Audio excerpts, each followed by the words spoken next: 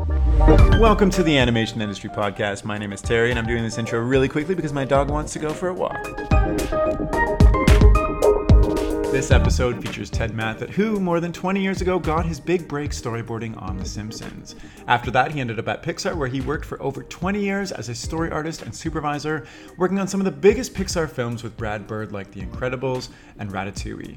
Now he's the creative director at Spire Studios, and in our chat, he's going to share everything he's learned working on some of the most incredible stories of our generation, including what Pixar did to make their stories stand out and connect with audiences around the world, and what new story artists must focus on to really make their work come alive. So now, without further ado, let's jump in. Hi, Ted. How is it going on your end? It's going very well, all things considering. What do you like? What considering what? What's something you're considering right now? Well, we're trying to come out of a long pandemic. All of our communication most of our communication is over the computer screen, and I feel that a lot. Same here. I'm doing okay. Yeah. I'm like, now that the weather's like nice and like things are opening up in Toronto, I'm finally getting to like see some of my friends. It's been fantastic, but enough pandemic talk, because I'm also like so sick of pandemic. Let's chat about your life, the life and times of Ted. So can you just tell me what you do? First of all, just start off. What are you doing these days in the industry? Sure. So I just started with Spire Studios. I'm very fresh to this company, so I've been there for just over 3 weeks now. Wow. So yeah, I mean, just making movies, man, and I'm focused. This is a big career change for you though, right? Yes and no. It's a big change in that going from a large studio like Pixar to a very small studio like Spire is a change. But, one of the reasons I went there are people that I know there, very comfortable with there. Brad Lewis, who is the co-founder, he and I go back to Ratatouille days. And Sean Krause, who you've talked to before on the podcast. Yes. We go way back 20 years.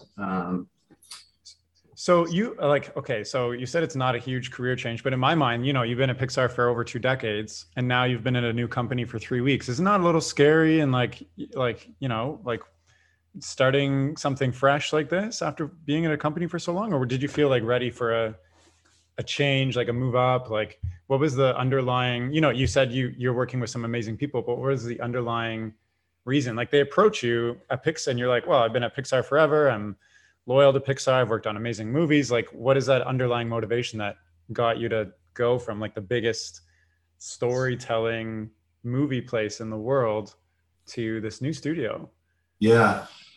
Just new challenges. I'm always looking to challenge myself, always wanting to learn, to push myself, so I actually left Pixar and I started developing my own ideas. And it was during that period that Sean reached out to me about Spire, and they had a great idea for a movie, and it just hooked me, so I actually did freelance with those guys for a couple months. So when you say working on your own ideas, are you talking about your own like movie pitches? Yeah. Oh, wow. So you're working at Pixar and you're like, I want to be the story director, writer, script, or like what is that? What was that thing you wanted to be that like you weren't getting at Pixar? It's not necessarily not getting. It's more of just a personal challenge. Yeah.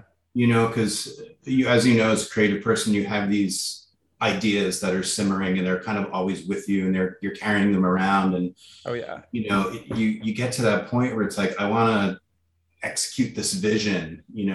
I want to get this idea out there and visualize it. So I had done comics in the past, and it was one of the most rewarding things that I've ever done creatively. So this is just an extension of that. It's just different medium of film. So, but what made you say like, I'm working at Pixar during the day and I can execute my visions for this film idea at night? Like, instead of, like one option is to quit as you did and work on this yourself full time on the side. Another option is to like keep working and do it as like a side hustle. Like why, I'm just trying to understand like, why did you quit and then decide to pursue this path, which obviously has worked out very nicely for you? Mm-hmm. It's just, I don't know. It's timing, man. I can't say one thing or the other thing. It's just, you get to a point like where I am in my career, 25, 26 years in, and I'm like, I think I want to take on this challenge, and, it's hard to leave a company after so many years and you've made great friends there and you've worked on amazing projects. And, it happened to me when I left LA. I was working at DreamWorks and I came up to the Bay Area to San Francisco and I knew one person. I believe in big moves, Yeah. No, I love this. I find it fascinating to take such a big risk as yourself. Cause so many, like, for instance, like Pixar is on, like, everybody knows about it. Everybody wants to work there, et cetera. And to like leave a place like that after working on like amazing movies over the years to pursue something that you find challenging personally, I think that's amazing. So you just hinted a little bit at kind of your origin stories. Do you want to dial it back and share where this journey started for you in the first place? Sure. I graduated Rhode Island School of Design, and I had a split major in film and animation and illustration. So animation was a great medium for me, because I had the film and I had the drawing. When I first applied to RISD, it was as an architect, and I grew up loving animation. So eventually, steered towards that and got into TV pretty much right out of school. And it was working on The Simpsons that things really started to click for me. So you got on The Simpsons right out of school? Like, I had done a couple TV jobs prior to that. But it was on The Simpsons where, I met the people who were going to be fundamental in helping me along the way in my career. Wow. Were you boarding? You were boarding on The Simpsons? I started in character layout. Uh-huh. And then I got into boarding slowly. And it was David Silverman, who was the creative director at the time, who gave me my shot at that. And David and I have a long history. He's helped me out immensely, as well as Brad Bird, who we knew each other only through the work. Yeah. So we would do our storyboards and then they would package them up and they would send them off to Brad, and he'd sit in the coffee shop and he'd do his notes right on the boards, and then he'd send them back and they would call out, "Brad, notes are here, Brad," and everyone would come running, right? You'd open the thing. It was like Christmas morning for me. And like, you get your notes and you bring them back to your desk and just like devour all the goodness and all the learning. So it sounds like that energy. Like my first thought would be like, oh gosh, he probably tore apart my stuff. Yeah, well, luckily for me, I did very well, and nice. He liked my stuff quite a bit. So like, this was pretty early on in your career. What was like, what was driving you to do really well and to like push yourself and make these connections and like give a good impression to these people? Yeah, well, you want to succeed, right? So, you just want to put the best work you possibly can, that's just my nature, and I think it's a lot of people's nature when they get into work that they love. I just want to excel and I want to learn and I want to learn and learn and learn and get better and better, Nice. It's just inherent in who I am. And you still feel that way after 25 years in the industry? Absolutely. Amazing. Yeah. No, I love this. That's great. Down, man. You have to keep pushing yourself. Were there ever a time where things were going the opposite for you and you really felt, like the opposite of, I really love this and I'm pushing myself, where things were in a rut? Never once. Wow. I feel like that's so rare. If you're feeling like you're flagging, stay in your daily job, like that's where I would turn to side projects, I mentioned I did comics. So I was doing full on graphic novels, at night while I was, working during the day, and it keeps the creativity going. you know. With those side projects, like your graphic novels, did you publish them, or was it like just purely a personal side project thing to energize you? I self-published them here in the US. So my friend Derek Thompson and I, who also does comics, were tabling at like Comic-Con and Ape and Emerald City up in Seattle. And so we were going up and down the West Coast, like tabling and selling our stuff. And it was at Comic-Con that a couple of French guys came by. I was away from the table, and I come back and Derek says, "Hey, there were some French guys here and they wanted to talk to you." And I'm like, "Oh, that's interesting and really unexpected." They were two publishers who wanted to publish the comic over in France. So it got published in France. It did, yeah.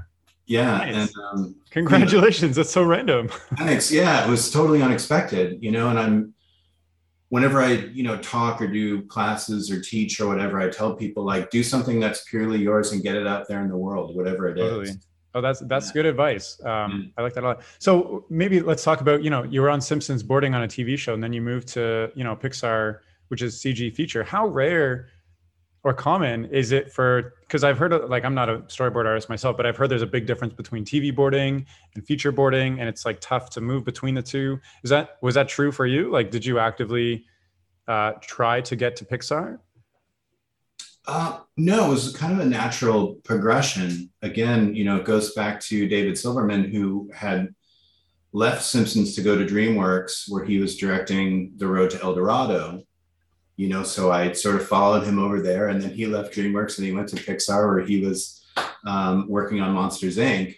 And then I went up there, so I was sort of like trailing David throughout these studios and these productions.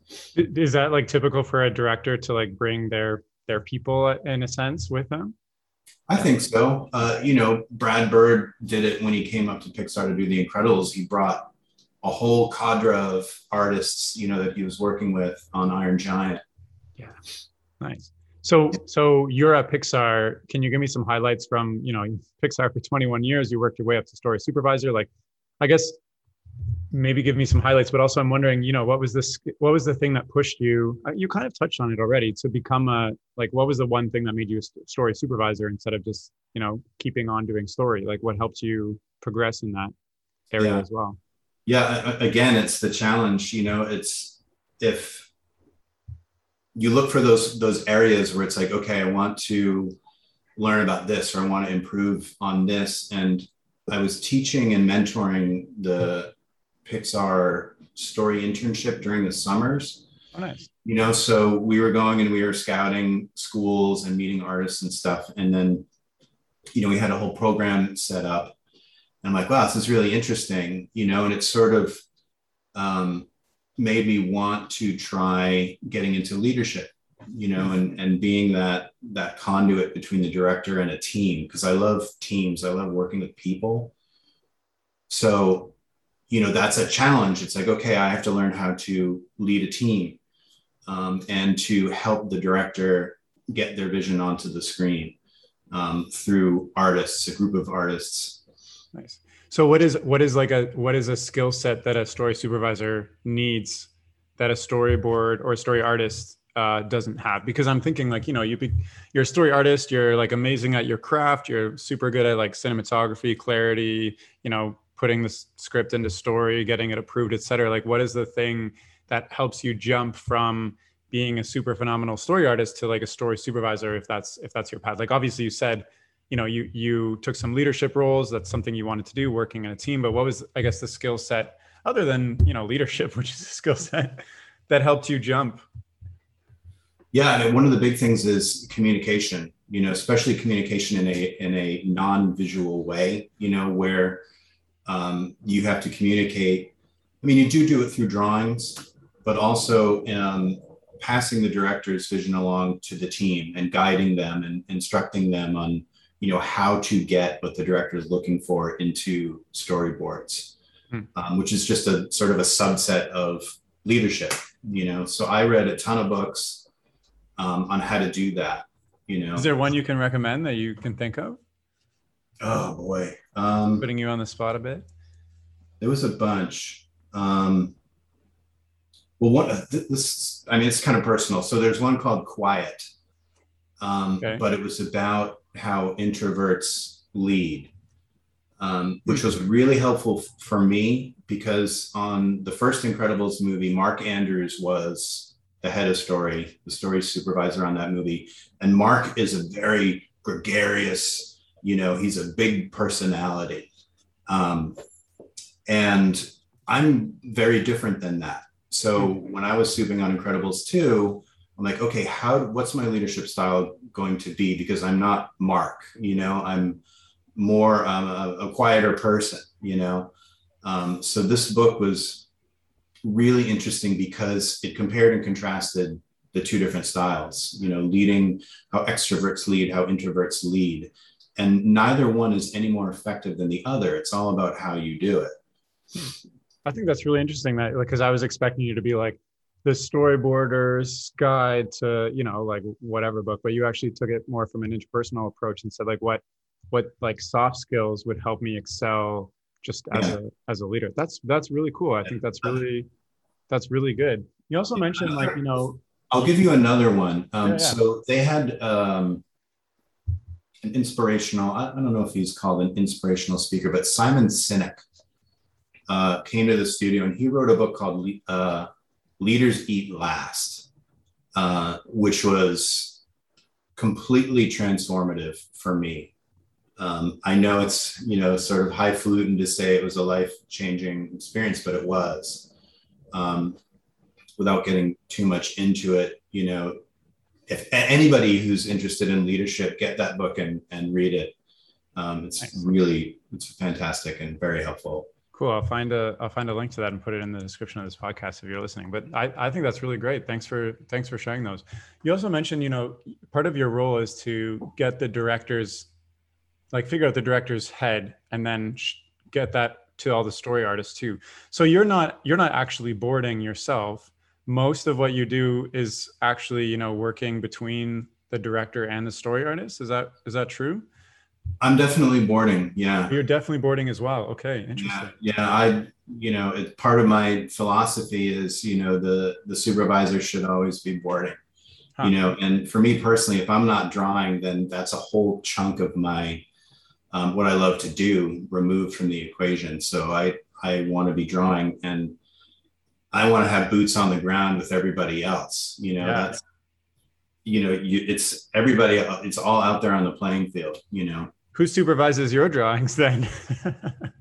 Well, a director, I guess. I guess. No, but in a sort of abstract way, the rest of the team is, because everybody should be, at this level, right? So I'm like, oh man, so and so's drawings of Elastigirl are so good. I want to try to get what they're doing or learn from what they're doing. So there's this great sort of osmosis happening within the team. So everybody's kind of leveling up each other as you work in a team. How do you facilitate that kind of culture as the story supervisor? You said you read some books and things, and I think it's also great that you practice it because I've talked to story supervisors and other people who, when they become that supervisor level, animation supervisor, they stop animating and they're just all their time is spent like reviewing stuff. So I think it's really cool that you've kept that going. But how do you facilitate a culture of bringing everybody up? Obviously there's a lot of that happening just from the artists themselves. Yeah, you have to trust people to do their jobs, and you have to challenge them. One of the things and that starts from the top, that starts at the director and producer level. But one of the things you want to do, for me, I want people to leave a show better than when they came on, and you do that by challenging them. Is there a way, because like in my mind, challenging somebody, there's a fine line between like somebody perceiving it as like criticism versus like a challenge, is there a way that you figured out how to uplift somebody and bring them to a challenge rather than not that you're doing this, but like Killer Spirit with like, oh, you drew Elastigirl and it sucked, like not that you're doing that. Yeah, I mean, it's not criticism. It's for example, when we were working on Incredibles 2, there's a lot of action scenes in that movie, so we were going very fast. We had a shortened schedule. And there are certain cases, because Brad Bird is the writer and the director, you know, he's nailing down the writing. And there was a point when I said, Brad, can we take some of these action scenes off your plate so you can focus on the other scenes that you're writing? You know, and he's like, yeah, man. So there's that trust there. Then I take that and I go to the artist and I say, okay, here's an action scene in the third act. It's not written. This is the objective, and it's all yours. Cool. You know? And that's probably more fun to work on than getting a scene just like from the script, I would almost think. Yeah, I mean, it can be. I love scripted scenes because it's like, okay, here it is. Now I can do my job with it. I mean, they're both great. So how much, so in Pixar's way, I guess, or the way that you were doing, how much of the story is actually determined by the story artist / the story supervisor versus the writer director? Because like, you know, you have a script and you get like the notes from Brad, but how much are you actually going, oh, you know, in this action scene, I think it would actually be better if this character came in and did this thing versus what is scripted out? Like, are you changing the story much and adding to it, or just putting it down in clarity? Depends on the director, really. You know, working with Bird, since he's the writer and the director, he's seeing the movie already in his head, right? So our job on those films are to take what he's written and I tell the artist to storyboard what's not on the page. In other words, how do we show the subtext visually, things like that? How do we enhance or improve on the written word with visuals?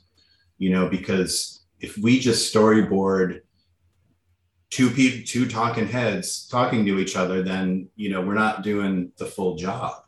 You know, it's a visual medium.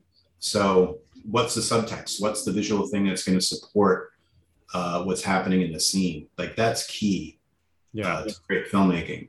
Can you think of, so say you have two talking heads, what would some subtext be that would add to that scene? Maybe just, I don't know, think on the fly. Again, it depends what it's about. You know, we had a scene in Incredibles 2 where, you know, Bob and Helen, you know, Helen gets the job, right, in this movie. It's sort of a role reversal from the first one. And we had a scene, it's not in the movie, but they had Jack Jack, and they were using Jack Jack as a way to sort of pass on the parental duties. Like, here, you take Jack Jack while I engage in this conversation. The subtext is, you're going to be watching the kids. I'm going to go do the job, you know? So we had this thing where the baby was being handed. Oh, nice. You know, that actually sounds really funny too. Like it's just like a comical scene. It's that kind of stuff that you're looking for, you know?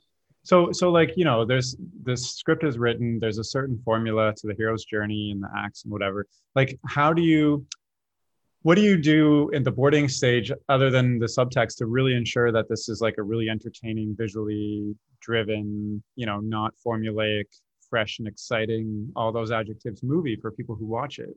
Mm-hmm.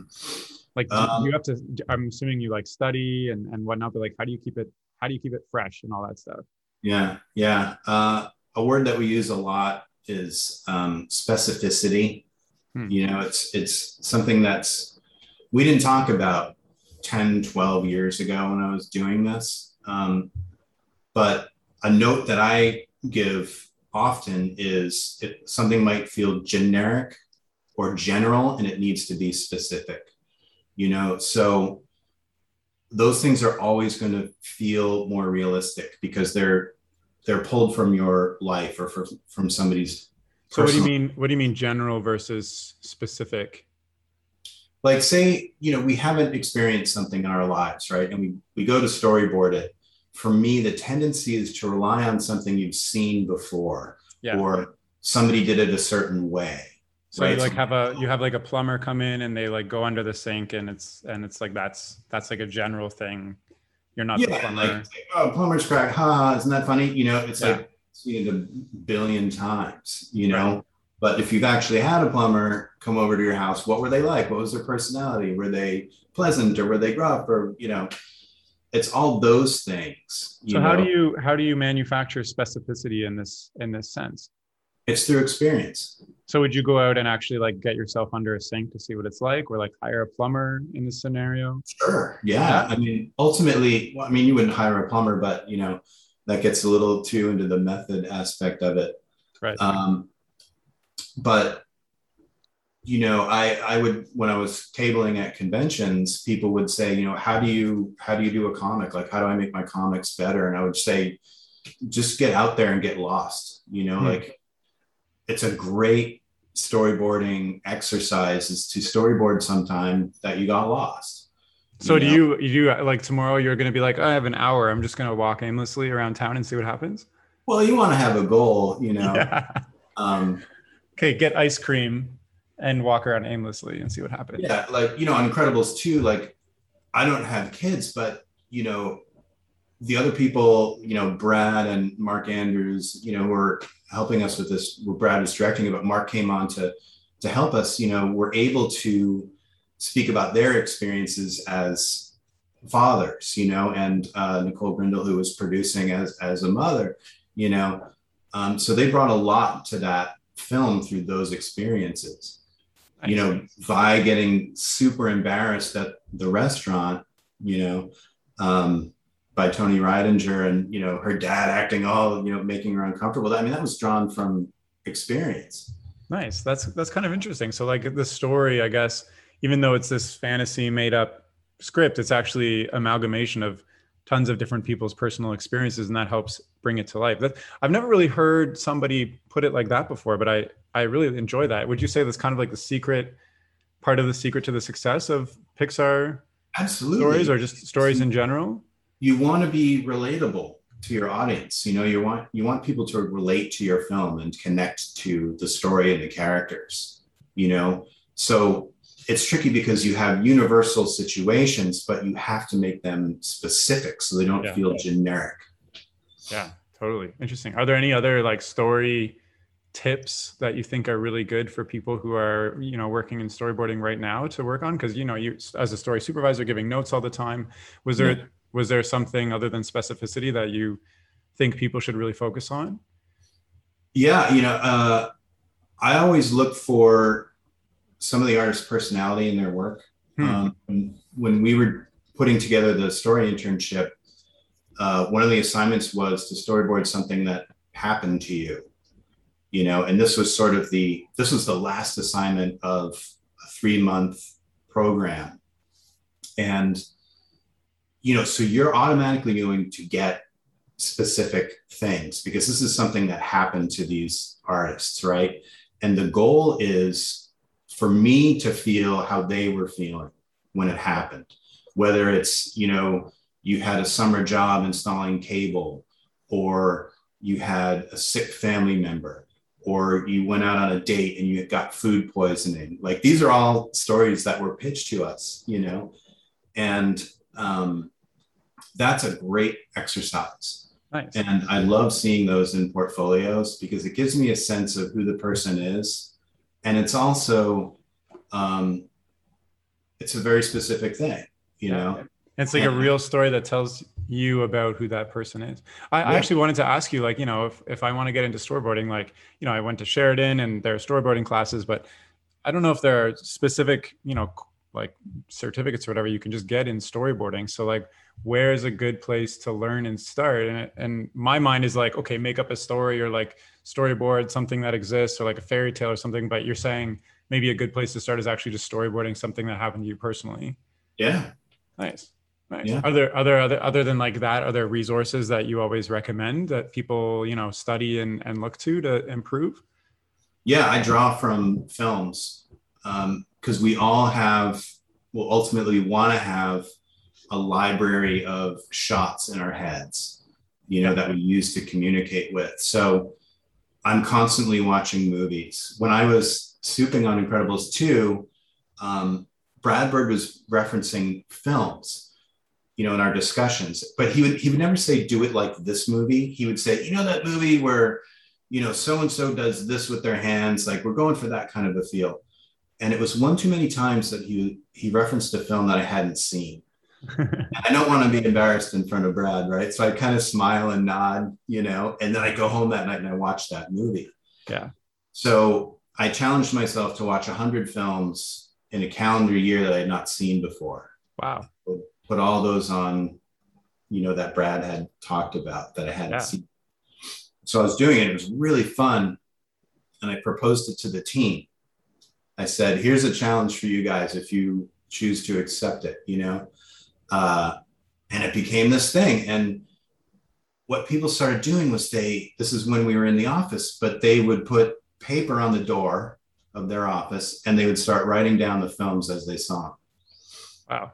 1, 2, 3, 4, 5, 6, and it turned out to be this great conversation piece, right? So you'd go up to somebody's door and you see the list and you're like, oh, you saw such and such, how was that? And then you have that conversation. Or you see a thing and it's got, some people were rating them. So, it's like, oh, 5 stars. I haven't seen that. Maybe I should check that out. So watching a lot of movies, drawing from them, drawing the shots, drawing how the shots cut together was always a big thing for me, because you're like, oh, I can add that shot and I can add that shot. And now it's all living in your head that you can pull from. Did you notice when you took on this challenge and at the end of it, did you notice a big difference in how you boarded and what you drew from and your actual skills as a boarder? Absolutely. Yeah, without question. Yeah, because you're seeing all these different kinds of films, so I would go to other sources too. I'd go to like Edgar Wright, who directed Shaun of the Dead, put out a list of his 1,000 favorite movies. I'm only halfway through it, but so you hit 500. Yeah, I've just crossed the 500 mark.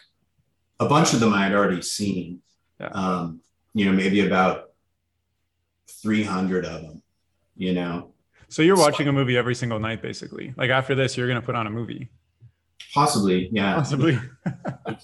Yeah. That's amazing. I mean, I've heard a lot, like, watch movies, but I like that you actually gave yourself a challenge to watch 100 movies and like actively saw yourself improve, because like that also feels like a lot of work as well. Like, pushing yourself to keep watching when you have other stuff to do and whatnot. So, yeah. And it depends on how busy you are, some people are busier than others, but to me, it's like, hey, there's 24 hours in every day, I will find the time. Sometimes I get up super early and I watch a movie in the morning. Wow. I've gotten up for a jog, but I haven't gotten up to watch a movie. I just fall back asleep. You jog every other day, and then you slip a movie in there once a week. I don't know, it's yeah. No, I like this. I'm kind of challenging myself to watch more like anime, actually, because it's something that's not been on my radar at all. And I'm realizing how much, that there is in that I just haven't had exposure to. Yeah. I just watched Paprika. Oh, nice. By Satoshi Kon. Yeah. You seen it? Usually crazy film. So good. So I'm like, why have I slept on this? Right? Yeah, it's kind of kicking myself because I love Perfect Blue. Yeah. And then I watched Paprika. Now I want to watch the rest. I mean, unfortunately, he only did, I think, 4 features. Yeah. Anyway, it's sad when you find a really good director and they haven't even you run out of their work and you're like, no, keep making stuff. Come back from the dead. Okay.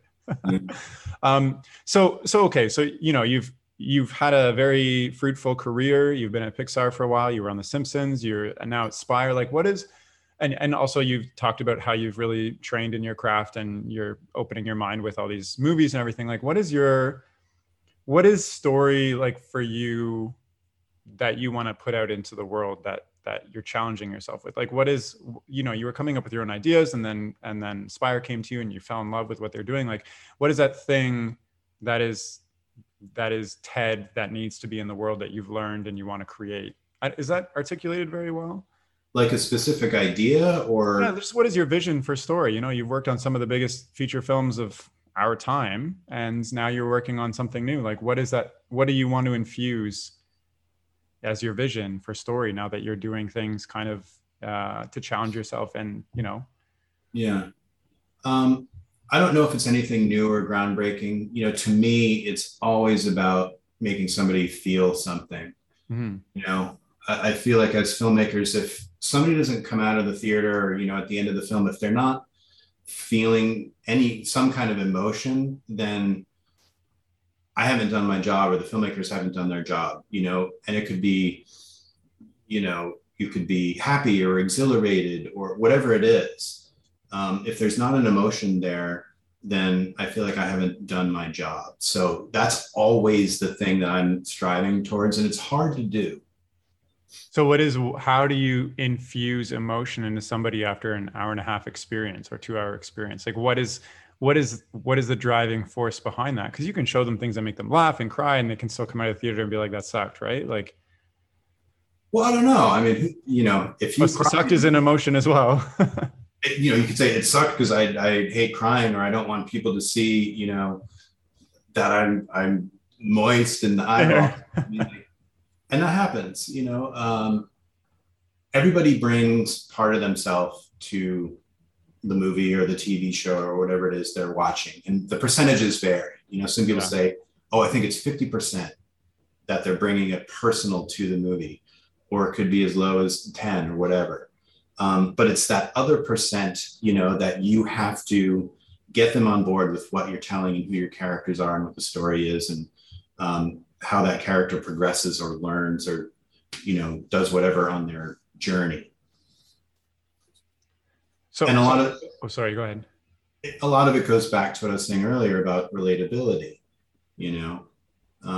somebody being able to see part of themselves in that character or having empathy for that character. So your number one goal is to create an emotional response in somebody from this art form. I think that's really cool. Is there a certain story internally that you want to tell that you think would be amazing to share with other people? Like, are you driven to tell a certain type of story in all this? Not particularly. Yeah. I mean, it could be any situation, any time period, any character, what have you. It's just at the end of the day, it's like, I want somebody to feel something. When I did comics, I got an email from someone and they said, hey, I cried at the end. And that's like the highest praise. Not that I made somebody sad, but that, you created something that elicited that kind of response from somebody, even if it's only one person. To me, that's always the objective, that to pull somebody into that world that you've created, those characters that you've created, and to make them feel a profound emotion, whatever it is. That's what it's all about for me. No, I love that. And that's happened to me a couple times. And it just feels like, time stops and this is what I'm here for, really. And I just, it's like, I don't know, it's a feeling you don't get, that I personally don't get from like a lot of other things that I've done in my life, but storytelling and creating animation through that is something that's really been my thing, I guess.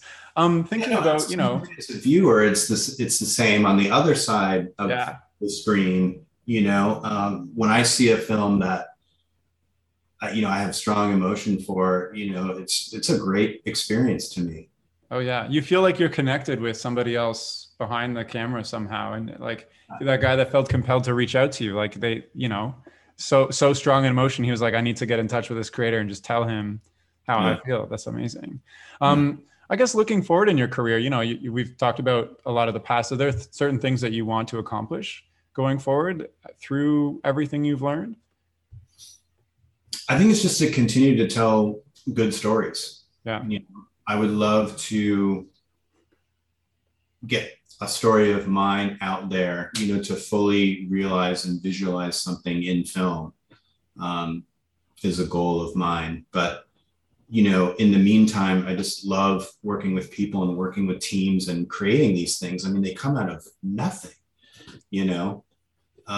ones and zeros, if it's a digital, that's amazing to me. Nice. I love that. Is there, is there anything else that you think would be important to share about, what you're doing at Spire now, or just from your journey or anything to somebody listening? Yeah, well, Spire's really, really exciting for me right now. It's a very small studio. Yeah. I think we're under 40 people. There's probably 20 something when I started. So I love having the feel of a short film, right? A very tightly knit group of people, but on a big production. Yeah. It's hard to do. You have to have great communication. You have to invite everybody into the room. You have to hear the notes and listen to ideas and not say no all the time. It's like, yes, and, is something that I love to hear. And I try to do that too when people are presenting things. But yeah, I mean, I love what I do, I just want to keep doing it. There isn't like this grand design. It's like, let's just keep making great films and great stories. Out of curiosity, you're 40 people at Spire. How many people were on the story team at Pixar when you were working there? In the department? Yeah. Oh man, there was at least 50. Yeah, just story people. Yeah, I think there's more now. That's crazy. 60. So it must be like pretty exciting to work so closely with the people in other departments versus just kind of the story and the director. So you must be getting a ton of exposure to how the whole picture runs, I guess. Yeah, we'll get there. We just started storyboarding 2 weeks ago or 3 weeks ago. So, oh, nice. Oh, wow. Yeah. But on Incredibles 2, that's something we had to do because we were on such a short schedule. We had a year taken off of the movie. So, I was talking to people in layout and people, in effects and sets and, obviously the art department, production design, all that stuff all the way down the line, because people want to know what can we expect in the third act, because I have to prepare my team, so I would pitch the whole movie to the various departments. They would rotate in and out of the room, Wow. So they knew what was coming. And that was really important, because when you're doing screenings of these films, you're on a probably a 12-week schedule, at least for us. You can't wait that long to show the rest of the team the movie. So. Yeah. Wow. Cool. Yeah. Is there anything else that you wanted to share or you're excited about right now, just as we're kind of wrapping up? Well, this film Final advice? This film Trouble that we're working on is like really exciting to me. The press release is out there, so I can talk about it a little bit. Tell me. It's a high concept idea. What if trouble was a place? So, again, it's a relatability thing. Pretty much everybody has been in trouble. If they say they haven't, they're probably lying. Everybody gets into trouble at some point in their lives. So what happens if you get into trouble and you get whisked away and you go to a place called trouble? And what happens there? So that's the conceit of the movie. Interesting. Which was super exciting to me. When they pitched it, I'm like, I love it. The first assignment for me was, can you beat board the movie so we can use it as a pitch tool? And I'm like, absolutely. Wow. That sounds really fun. And I love. You were doing this on your freelance time, right? Not in the last 3 weeks. Yeah. And I loved working with the team so much that, they said, hey, would you like to come on full time? And I said, yeah, this is great. I love this movie and you guys are great. And let's do that. How many beats are in a beat board for a whole movie? We started with 40 and we ended around 75. Wow. Yeah. And then how long did that take you to make? How long was that? Probably about 2 months. Wow. Like full time, 2 months. Yeah. Incredible. And then, sorry, another question on this. When you're pitching the film to potential investors or people working on it, et cetera, and you're going through the beat boards as a movie, how fast do you go through those 75 beats? Is it like a full hour of explaining each shot, or is it like 10 minutes? Like this happens, like. Yeah, it depends what the beat is. Some scenes are these load-bearing scenes, where they have lots of information and exposition you got to get out. So you spend a little bit more time on those. Some go quicker. So when you pitch the actual, like you use the finished beat boards as a pitch, you're actually just explaining the whole movie to somebody. Yeah. That's intense. What if Brad Lewis has been, taking this pitch package around and pitching it. Wow. So he came back during that process and he said, I think we need a couple drawings for these 2 beats. We need to add this, So you're pitching like broadcasters, I guess, and then they'll either buy or reject the whole movie at once. Like they already know the beginning to the end and the arcs and the characters and everything. In certain cases, yeah. I mean, yes.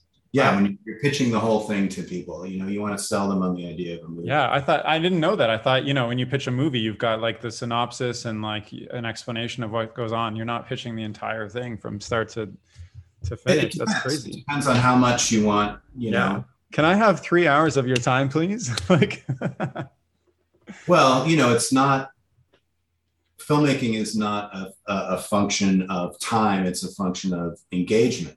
Right. So if you have a really compelling pitch and a great world and great characters and all this stuff, I mean, it could be 2 hours and people may be riveted to it. Yeah. I love that. I almost feel like you need to, the person pitching needs to be so charismatic and like know the story. And like, that's almost a skill in itself. Because if you give me to pitch the movie, I might do a really poor job and it might not sell, versus like, say, for instance, you go and pitch it and you worked on the boards, you might be amazing to sell it. Yeah. Pitching is a whole like subset of being a story artist. That's really challenging. I was terrified of it when I first started. Yeah. Yeah. Now you're a pro? It depends on my conviction in the material. Yeah. You know, if you're only working on things you love, like. Well, if I board a scene and I don't feel 100% that with the ideas or the way I executed it, my pitch is not going to be as good. I'm going to be kind of BSing it a little bit, to try to oversell it. Yeah. But you want to have that conviction in what you've done, that you can proudly stand up there and pitch the heck out of it for everybody in the room. I love that. I even find, even if I'm proud of something, I find it hard to pitch anyways, because I'm very self-conscious about it. Do they like it? Is it going well? Because you're just looking at faces that are staring at you with like, sometimes they have no emotion. Sometimes they have too much emotion. Like, yeah. So. Absolutely. It's something that we teach, or that I used to teach when I was doing the internship. We had a whole thing on pitching. Oh, wow. Because it's a skill, and it has to be learned like anything else. So what's the number one thing that you tell people who are learning to pitch? I mean, you kind of dropped some tips already, but is there like an overarching thing that you think people should know about pitching? My number one thing is communicate with the audience. In other words, look them in the eyes, because people will pitch and they'll have their back to and they're going like this. And I'm like, no, you have to open your body to your audience. And this is when we used to use a stick, but it's the same thing if you're sitting at a computer. You got to turn and keep your body to the audience and engage them and look at them, because that helps them engage with you and what you're saying. But it also lets you know who's paying attention and who's maybe their eyes are wandering or they're looking at their phone or something. So I'm always looking right at the director when I'm pitching. So if they start to, sag or, then I'm like, I got to pick it up. Yeah. Or I got to move it, change it up or something. That's good. Cause that's good advice. Cause if you're not actively paying it, first of all, you have to know your pitch in and out to do that. And if you're not actively paying attention to what the audience is doing, you're going to miss, like, maybe if you skim over this part, they'll enjoy it more. Or maybe if you draw out this part more, it's going to be better for the pitch, et cetera. So that's really good advice. If you have a spot in your sequence that you're pitching and you notice, the energy's kind of going down in the room, it lets you know, okay, either my pitch is not on point, or there's something wrong with this section.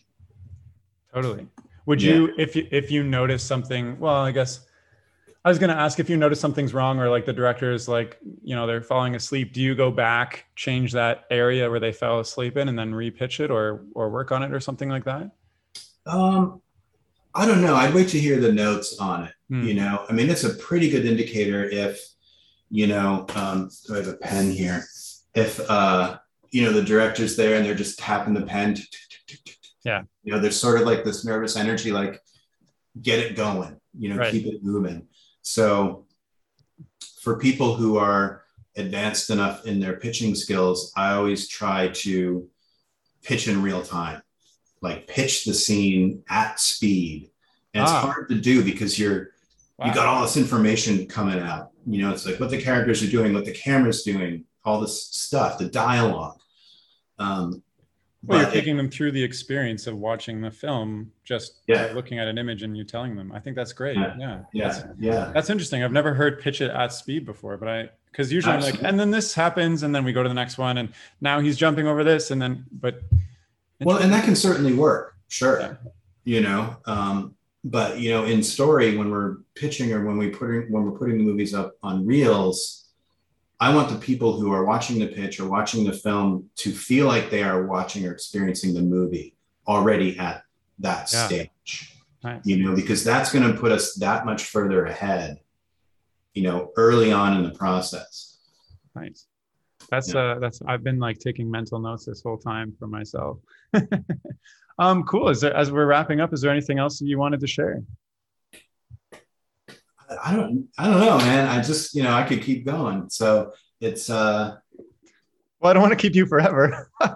no, it's all good, man. I love talking about this stuff. So, you know, yeah, I feel like if you're a story artist and you feel like you're getting pigeonholed with this kind of scenes that you get, don't be afraid to ask for other types of scenes. So, you know, that's something I would love to put out there. Also, I say this, you know, when I do talks and stuff, is find those people that have your back and that are going to push you and promote you and do all that. Like, find who those people are, because, you know, I was lucky I found mine early in my career, because they help you immensely along the way. And then when you get to a certain point in your career, someone's going to find you and you're going to be that person to them. So yeah, just keep challenging yourself. Get out of a comfort zone is super important. Totally. Yeah, You drop so many things, like study movies, just what you said. Like, you know, if you find yourself getting that same scene over and over again, get the confidence to ask for a different type of scene, even if, you know, you don't get it right away, but keep pushing yourself. And then find the people who have your back and, you know, use that to your advantage, and then give back when you're in that position as well. Yeah. Yeah. And if you're not in leadership yet, be a leader to the person, you know, to the left of you and to the right of you, you know, and start practicing that stuff. I heard some good advice lately that made what you just said made me think of it. It was like, if you don't have that thing yet, just start acting like you already have it. And then, you know, exactly. I guess it's like fake it till you make it. Same difference. Yeah. Amazing. Well, Ted, thank you so much for coming on the podcast. It's been an absolute pleasure to, you know, hear your journey, and I'm really excited about what you're doing now and can't wait to find out more about Trouble. And when I watch it, I'll be like, I know that guy. So thank you so much. Thanks for having me. Yeah, of course. And if you're listening and you want to check out Ted's work or look him up, you can look him up on LinkedIn, and I'll include the link to that in the description of this podcast. And that's all for now. So thank you so much for listening. Okay, bye.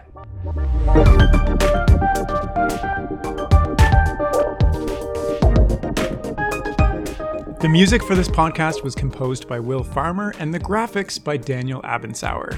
I encourage you to look them up if you enjoyed their work.